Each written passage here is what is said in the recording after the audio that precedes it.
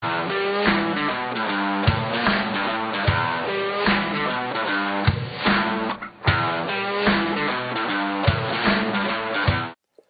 is the video you've been waiting for.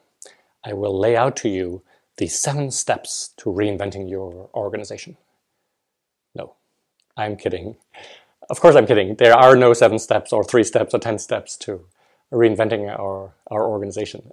Even though people regularly ask me this, or I hear people saying like, couldn't we make it easier for organizations to do that transformation if only we distilled sort of a number of steps? And in a minute, I'll tell you why I believe that's not possible. I'm often thinking about Jean-François Zobrist, the former leader of Favi, who is often giving talks now, and then people approach him and say, "So, how do you implement something like what you've done at Favi? How can I do this in my organization?" And they're hoping for some, step-by-step guide. And Zobrist's answer is very simple. He often says simply, "Démerdez-vous," which is not a very polite word in French, and it basically means something like, just you'll figure it out. You'll find a way to do it. And I love that because these things cannot be planned.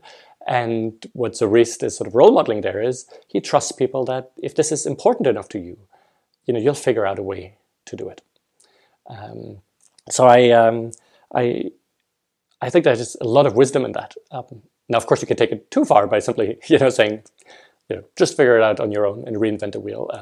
This whole video series is predicated on the idea that even though there is no step-by-step guide, we can still learn from other people's successes and failures and not reinvent the wheel. And so that we can collectively, over time, build up knowledge about, how these transformations can occur. But it's never a step-by-step guide. And so how come that we so desperately want a step-by-step guide? And I think it has to do with the fact that we all have sort of this outdated image of how change happens that we've inherited from this mechanistic worldview of modernity, right? And that says that everything can be planned and should be planned very carefully. And then once you've planned it all, you can just execute it step by step in the way you've perfectly planned it before. And I believe that that's no longer possible, or actually has probably never really worked. As I was preparing for this video, I realized, I wrote something like a summary around this in the illustrated version of Reinventing Organization, and I read it and I found it so good that I thought, let me do something which I don't think I'll do in any other video, which is simply read to you what's written in here, because it's going to be better than me speaking freely to it. And that basically also says that when I was saying that everything I'm going to share in these videos is stuff that I've learned since the book came out, well, apparently it's not entirely true. But this seems to be, for me, to be so fundamental that I want this to be part of the videos, is before you go on a journey, I think you have to really question, this inherited mental model of how change happens, because otherwise you might, go at it in all the wrong ways. And so here in it, on page 138, I say, we need to upgrade how we think about change. Before you start a journey, it might be worthwhile to examine how you think about change in organizations. Like many people, you might have a mental model that stems from an orange mechanistic worldview. And that, worldview can do with upgrading. Let me lay a bit of groundwork. There's a difference between a complex and a complicated system. At Favi, they have a great metaphor to explain the difference. An airplane, like a Boeing or an Airbus, is a complicated system. There might be tens of thousands of parts, but they all respond to a linear logic. Take out one part at random, and a good engineer will be able to tell you exactly if and how the plane is still able to fly. Now take a bowl of spaghetti, and that is a complex system. It has only a few dozens parts, way less than the Airbus or the Boeing. But tug at the end of one strand of spaghetti that sticks out of the bowl, and even the most powerful computer in the world will not be able to predict what will happen. Now, our dominant mental model for change comes with a hidden assumption that organizations are complicated systems like an airplane. According to this model, if we are smart in our analysis, we can plan a change effort for the next 2 or even 5 years. And once we have a smart plan, it simply takes disciplined execution. But the reality is that organizations are almost always complex systems, like the bowl of spaghetti. That's why so many large change efforts fail. So how can you help a complex system transform? Well, just think carefully about the first step that you want to take, and perhaps about the second that might follow. But no more than that. And then listen carefully in the spirit of sense and respond. To stay with the metaphor, if we want to untangle the spaghetti bowl, we start by looking at it from all sides. And when we think we found the most promising strand of spaghetti to pull on, we start to do so carefully. If it keeps coming, we keep pulling. If we seem to hit a knot, then it's time to pause, take a good look again, and start pulling somewhere else.